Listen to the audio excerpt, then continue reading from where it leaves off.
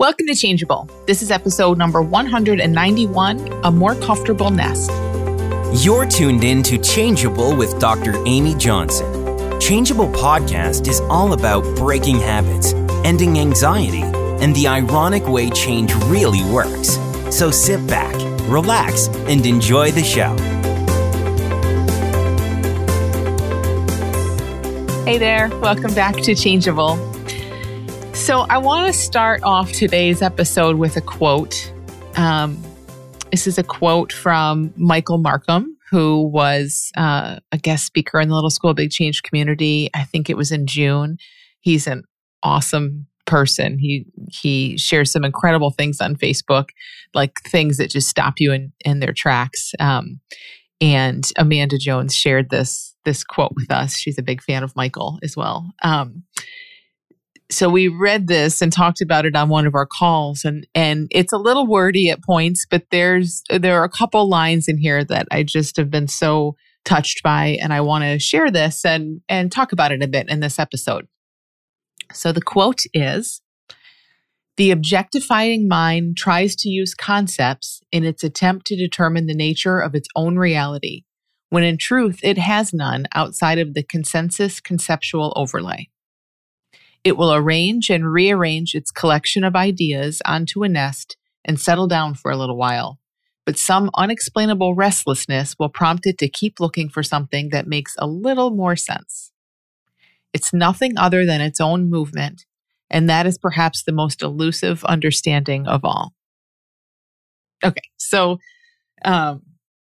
the objectifying mind tries to use concepts in its attempt to determine the nature of its own reality, when in truth it has none, meaning it has no reality outside of those concepts. So it's so meta, which is why, and so conceptual, which is why it feels so elusive and weird and messy. A mind trying to describe itself, trying to objectify and define itself in its own reality. I love this part because I've written about this. I wrote about this years ago. I always had this image of a dog. I don't know. In my imagination, it's always a collie. Not that it matters. But of a dog, you know how a dog will just kind of sometimes like circle and circle. It'll circle 4 or 5 times, and then it kind of finally lays down. Like it just needed to kind of move around a few times and find that perfect spot to settle in. So I love how Michael says, it will arrange and rearrange its collection of ideas onto a nest and settle down for a little while, but some unexplainable restlessness will prompt it to keep looking for something that makes a little more sense. And I think that is just amazingly huge to see, and probably resonates with everyone listening in so many ways. He's talking about a mind trying to define itself and think about what this reality is and how this all works. But I think, and I know we've talked about this in episodes before. I talk about it with the community all the time, how we think we have a handle on something. And isn't that sweet? Isn't that cute and innocent? Oh, I think I got it. I think I know how it works. I think I know what this understanding is. I think I know what we're talking about here. And that's beautiful. And often when we arrive at that, it really is pointing or I guess it's a reflection of some resonance, for sure. There is some resonance, and there is something that shifts, and then a mind comes in and says, yes, I got it. I understand it now. I know it. It's blah, blah, blah, blah, blah. And then what happens is the resonance is whatever it is, it's there, right? But we lose that sense of resonance, or we don't lose it, but it's just there resonating. But the focus goes to blah, blah, blah, blah, blah, right? So if we were to say, I have a sense of what's being talked about here. We are complete oneness, expansiveness, innate health. That is our nature. And then thought arises and tells stories, and we think those stories are us. Now, I might say that. Anyone might say that, right? That's a nice blah, blah, blah, blah, blah. That's a nice, languagey, concept of what we're talking about. But all those words are doing is pointing towards something really unexplainable that resonates. And what happens often is that the mind wants something. It's looking for these concepts to define how things are. It wants something solid so much that it'll arrive at something like that, settle into a nest with it, get cozy with that for a little while. And then I just love how he says, but some unexplainable restlessness will prompt it to keep looking for something that makes just a little more sense. And isn't that exactly how it goes? It is for me. I mean, it has been for me for sure. Where there's a sense of something, and then it's like, wait a minute, maybe because something shows up that feels like it doesn't fit within that. So this is what I see a lot for people who are newer in this conversation is like in the Little School of Big Change 6-week course, they're feeling like freedom and feeling stuff they haven't felt in a long time. Behaviors are shifting. Things are looking different. The mind's scrambling to put it down to something, to have something solid to hold on to. The mind creates that. It's because of this, or I saw that this was my insight, and mind gives us a nice little soundbite insight that we can carry around. And then they feel horrible. Or then their habit comes back for a minute, or they have a panic attack, right? Or they wake up in a mood. Big deal. Like we know that's how life goes. That was always going to happen. That means absolutely nothing. But when that stuff shows up, it feels like it contradicts our mind's little conceptualization of how life works and what we saw. Like how does it compute that I had this insight and now I feel bad? I mean, and again, I'm guessing this resonates because I can't tell you how often I hear that all the time. So much so that it really just starts to feel like that's sort of part of this process, which is amazing, is we feel something, we do something resonates, something shifting. The mind puts a framework around it. Then we feel something else, and which was always going to happen and means absolutely nothing because experience and feelings are always changing. And then there's a big upset. There's a, wait a minute, this doesn't fit with my framework. And the problem is never in the feeling that showed up. It's always in the framework. You see what I mean? So the problem is never that you woke up depressed. The problem is never that you binged again, or that you had another panic attack, or that you worried again, or yelled at your kids again. That was never the problem.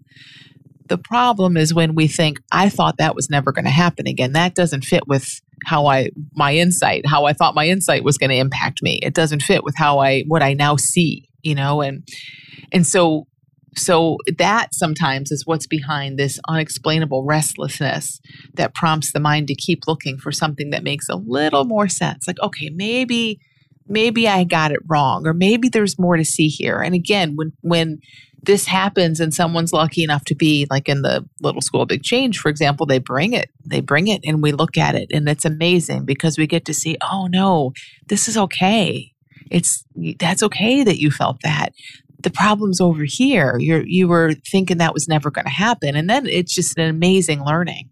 It allows them to kind of, or their mind, I guess, even to go back, like Michael's saying in this quote, to kind of go back and sort of readjust a little bit. Like, oh, let me loosen up. Let me loosen up on that concept, that conceptual overlay that I've been nesting with. Let me hold that a little more loosely and see how this can be a little more expansive. In my experience, being in this a little bit longer, it's less of that. It's less that I thought something wasn't supposed to happen. That it just doesn't look that way to me anymore. But there is forever this little nudging, this little movement of, hey, maybe this little restlessness of, but what else is there? But can this be seen, even when it's all wonderful or feels wonderful, but can this be seen even deeper? But what else is there? And So again, that's like, it's not a problem. It's the beauty in this, is like none of this is a problem. It's just so amazing to see that this is just what a mind is. This is its activity. This is the activity that we call a mind, that we call thought. It's a verb. It's just simply activity. And it's this activity of trying to use concepts to determine the nature of its own reality, and then rearranging them in this nice cozy nest. And then a restlessness that says, wait a minute, I bet this nest can be even cozier. I bet I can find an even better blanket to bring in here, an even nicer and even softer pillow to bring in here, and make this nest really good. And that is just how it goes. It doesn't mean anything about anyone or anything in our lives. That is just what a mind is. That is what thought is. And then his last line again, this is the best for me. I love it. It's nothing other than its own movement, meaning the nature of its reality, the mind, right, is nothing other than its own movement. And that is perhaps the most elusive understanding of all. Because what is movement? I mean, movement, how do we nail that down? We don't. It's again, seeing that this mind, thought, whatever, it's a verb. It's emotion. It's this movement, this inclination, these tendencies. It's activity. It's not a thing that can be objectified and defined and nailed down in any way. I don't know. That just feels so big. It feels so expansive. And maybe because, we do spend so much energy, we don't even do it, but the mind spends so much energy and effort and time trying to nail it down. So to kind of see, that's never, ever going to happen. It's nothing but its own movement. Always looking, temporarily finding, and then looking some more. So always looking for, what am I? What is this? What is the nature of things? Who am I? What's going on here? Temporarily appearing to find it, getting a little bit comfy in that nest, and then looking some more over and over and over and over again. So part of what makes this so amazing to see, I think, is again, if this is an activity, if it's a process, it's not an object, it's a process. If this is a process and it is just what a mind is and what thought is, this can be yet another of a billion reminders we often need that it may not stop. And perhaps it doesn't need to ever stop. But what if what's even better than it stopping, or just as good at least as it stopping, is what stops is our need for it to stop. When we think this has to end, like my mind should be quiet, it shouldn't be doing this. Why is this happening again? How can I quiet it? What can I see? What insights can I have? Like what's wrong? What am I missing? Why is it not quiet yet? That's a lot of suffering and that's a lot of noise, ironically, right? Ironically, it's noise around exactly what we're thinking we don't want. So I don't know, I think it probably, this whole mind activity can probably slow way down for sure. Maybe it completely stops for people, but let's just take that off the table. Well, it's not up to us anyway. There's nothing that we can do to make that happen, ever. Nothing we can do to make that happen. So if it's completely beyond our control, there's nothing we're ever going to do to make it happen. Let's just take it off the table and instead see it as just like this movement. This is it's just an activity that happens that we just don't have to change in any way. It's interesting, again, looking at it in this movement, verb, action kind of way. It makes me think, someone in our graduate community, so several months ago now, had written a post about how she was a shark. I think it was her college roommates used to call her a shark, meaning apparently there's some shark that, if it stops swimming, it dies. I don't know if that's even true. I think it is. I think it's somewhat true of some specific species of shark. but I don't know what I'm talking about right now. But it's not all sharks. But I think there is some shark where there's some truth in this, right? The thing just moves and moves and moves. And apparently if it isn't moving, like I think moving is how it breathes or something. So anyway, but they would call her a shark because she was constantly going, constantly doing things. And, everyone would sit down to relax and she'd jump up and wash the dirty cup that was in the sink or whatever. And she was seeing a lot about this. And it reminds me of exactly what we're talking about. This is what a mind does. See, if it stops, it dies because it is movement. That's all it is a movement. It's nothing other than its own movement. And that is perhaps the most elusive understanding of all. Now, whatever this is we're talking about, a mind, thought, same thing, me, same thing. See how these are all words for the exact same thing? Because this idea of me and who I am with a past and a future and me and my life story, that's thought.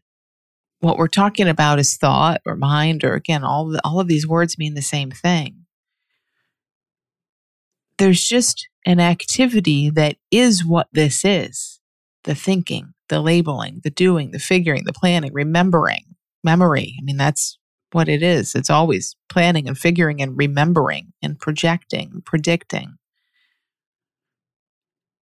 So in a really real sense, without all of that, this doesn't exist. That is what it is. It's marked by its activity. It's defined by its activity. So it kind of has to keep going. Now, again, I don't know. I'm not saying in a bigger sense it doesn't at some point stop. I think it may or may not. But if there's nothing we can do to make that happen, it doesn't need to stop. But what can stop and what does, I think, stop-ish or cease a little bit, is seen through, is the need for it to stop. Why do we need it to stop? It's just this curious little nest building, objectifying, attempting to objectify itself. It's just this movement. It's just this tool. It's just this activity that's humming, that it can hum in the foreground and we can be completely immersed in it. And a lot of that is our attempts to stop it. We are so immersed in it. We kind of have to be immersed in it when we're telling it to stop and be quiet and I'm not you and you're not me. And when we're having that kind of conversation with the mind, it's like we're just turning around and around and around in that nest. And we're arguing with it and talking back to it. And there's nothing wrong with that, by the way. Nothing wrong with any of this. But see how that just, that it kind of sets up something to do. It sets up a bit of attention. It sets up who's going to win here? What's what here? Are you ever going to listen to me and be quiet? And I just think it's really cool to kind of see as that's happening. That's just part of the movement of it. And as we listen, as we open up to this and let these words and anything around this that resonate, it's just making its own nest. And rather than that being in the foreground, that begins to just fall into the background. And then it's as good as gone. Who cares? Who cares? Doesn't need to be anything other than exactly what it is.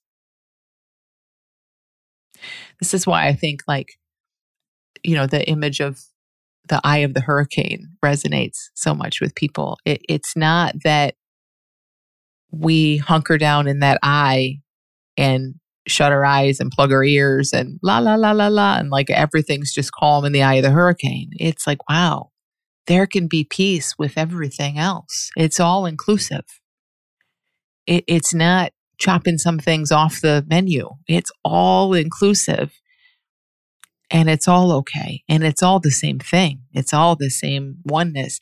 Even this mind, movement, thought, movement, building a nest, trying to define itself, seeing through its definitions, being limited by its definitions. That's exactly the same thing as the calm. It's exactly the same thing as peace, love, whatever we think we're looking for. It's all one thing showing up in different costumes, different forms. So in the average person's life, and I'm just really blessed to get to see this all the time over and over. And it clarifies it for me. Clarify, it doesn't feel like the right word, but it illuminates this more and more and more for me as I get to see people just seeing things and living their lives, right? And getting this inside look on what's going on for people. The way a mind is like kind of, this movement is going out and searching and bringing something back to the nest and getting kind of comfy with it and then saying, nope, you're not good enough. Let's go see if we can make this even better. That universal constant movement that seems to always be happening shows up in a lot of different ways. So for a lot of just the average person out there, it shows up, as we all know, in trying to secure things. First, maybe outside in the world. Let me get all the conditions out there correct and right. We tend to see through that. Everyone's different, but we tend to see through that fairly quickly. And if you're listening to this kind of conversation, you've well seen through that. Not that it still doesn't look compelling at times, and not that has completely ended, but you get on some level that nothing secured out there in the world, as if there is an out there that's separate from an in here, but nothing out there, the right job, the right relationship, losing the right amount of weight, all of that is never going to lead to the end of the search. It literally cannot, because of this movement we're talking about. It is literally impossible for it to work that way because of this movement. A mind does not find, this quote is not about, and then it finds the right thing. And when it finds just the right thing, it settles in its nest and it's quiet forever and it just falls off to sleep. No, that is not what it is. It's not how it works. It is this constant. It is nothing other than its own movement, always stirred awake by some unexplainable restlessness that will prompt for a little bit more. So as we've talked about here many times, just the idea of me being a separate me that's cut off in some way, even if just physically, cut off in some way from what appears to be everyone else in this whole, that already sets it up that something that I'm fragile. Something needs to be secured. I could be just a little safer or a little happier or a little more comfortable in life, a little more successful, which translates to whatever it translates to. A little safer, right? A little more okay. As long as there's a me that's separate from everyone else, that movement is going to be there. It has nothing to do with you. It has nothing to do with your confidence or your security or your self-worth or any of those. Are all just words that describe this movement, right? There's just more concepts that come in to attempt to describe this movement. But the movement is one and the same as thinking that I'm a separate me. As long as I'm separate, there's a movement to protect and secure. So again, it often starts for most of us, like, let me secure the right friends and then the right grades and the right job and the right partner and all the things. And we see through that relatively quickly. And then often, because this movement is so smart, it just wants to stay alive. It just has that. See, this is cool to see too. It's not that it's smart in a sneaky way. I says, well, let me finish what I was going to say. I get a little excited by thoughts that show up from who knows where. Okay, so we'll see through the fact that it's not any of that outside stuff. And then it shifts a little bit. It's like, okay, she's on to the fact that there will never be a weight that will make her happy. There will never be a amount of money in the bank that will make her happy in a lasting way. She's on to that. He's on to that. The conversation shifts. And now it's like, ooh, wouldn't it be cool though if I didn't seek so much? Wouldn't it be cool if this mind were just really calm no matter what was happening? Wouldn't it be cool if I had this thing called equanimity, whatever, if there was total acceptance? Yeah, that's it, total acceptance. So all that happens is the conversation shifts, the target shifts. Nothing has changed at all. And I think this is a place where we can hang out a lot. We can hang out for a long time and sort of miss the fact that nothing has truly changed except the target. This is huge. Yeah, it's the exact same thing. So again, what I was going to say is this is where people will kind of see that a little bit and say, man, well, my mind is so sneaky. It used to tell me it was this, this, and this that would make me happy. And now it's just changed its story. It's sneaky. And it's almost like the mind is sneaky in sort of a bad way. Like that's not a good thing. And why does it always have to do this to me and all of that? But again, another way to see, and I'm not just giving you a nicer belief. You don't have to believe any of this, but it just occurred to me talking with you right now that another way to see that if this movement, if this activity has to keep moving or else it dies, it's just another example of this what appears to be this constant momentum toward life, toward thriving, toward staying alive, just so whether it's a body or mind activity, thought, whatever it might be, stuff in nature, whatever it is, there just seems to be this energy toward living, toward thriving. And so why would that not apply to the mind? I mean, it's amazing. It's not sneaky. It's brilliant. It's fueled by and it's not the mind that's brilliant. It's the intelligence behind all of this that's brilliant, that has that story shift and keeps this movement happening, keeps this movement listened to and hooked into and seeming really relevant. So anyway, it goes from all the things out there to a lot of the things, which are just as much as of things in here: security, equanimity, approval, self-love, whatever that new target becomes. And it's all the exact same thing. Absolutely nothing different about any of that. And it will never, ever, ever, ever, ever be satisfied with what it finds and brings into the nest. Ever. Ever. Really. Even the big things. Even the big, big, big things. Like, if I could be cured of this disease. If my child who is sick comes home from the hospital and all is well. If the war ends. Even the huge things. Nothing leads to some lasting state of anything, because it just literally doesn't work that way. And that doesn't mean we don't really want those things. And it doesn't mean it doesn't really feel amazing to do things in the world and have circumstances go our way. It totally does for a minute. and that, and that's another thing that I think we can use against ourselves so much. What's wrong with me? I've done that. So often it's the whole bargaining thing, right? If this habit could just go away, I'll be happy forever and I'll spend the rest of my life talking about it. There's no happy forever. That's against nature. Can you be super grateful for what's shifted? Of course. But it just doesn't make sense. Like it's just a misunderstanding. It does never, ever, ever lead to you just hanging out in that nest and thought just completely falling silent. But we don't need it to. Ken, we don't need it to.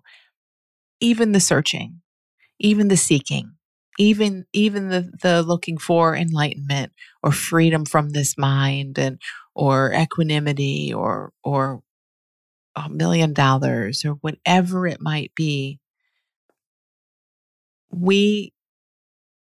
we keep seeing that as just simply movement. That is just the movement of thought. And we keep seeing it has nothing to do with us. And we keep seeing that there's a great chance it'll never, ever change and we don't need it to. And that alone takes so much pressure off it. And then it's just movement. It's just moving. It's just waves crashing on the shore, going back out. Exactly like the ocean. It's a constant movement, a constant flow, except it's felt and seen as different from the ocean, but it is no different. It is that same energy that brings the waves in and takes the tide back out. It's that same energy. It's not going to end. It's not going to change, but it's seen for what it is. And as it's seen for what it is,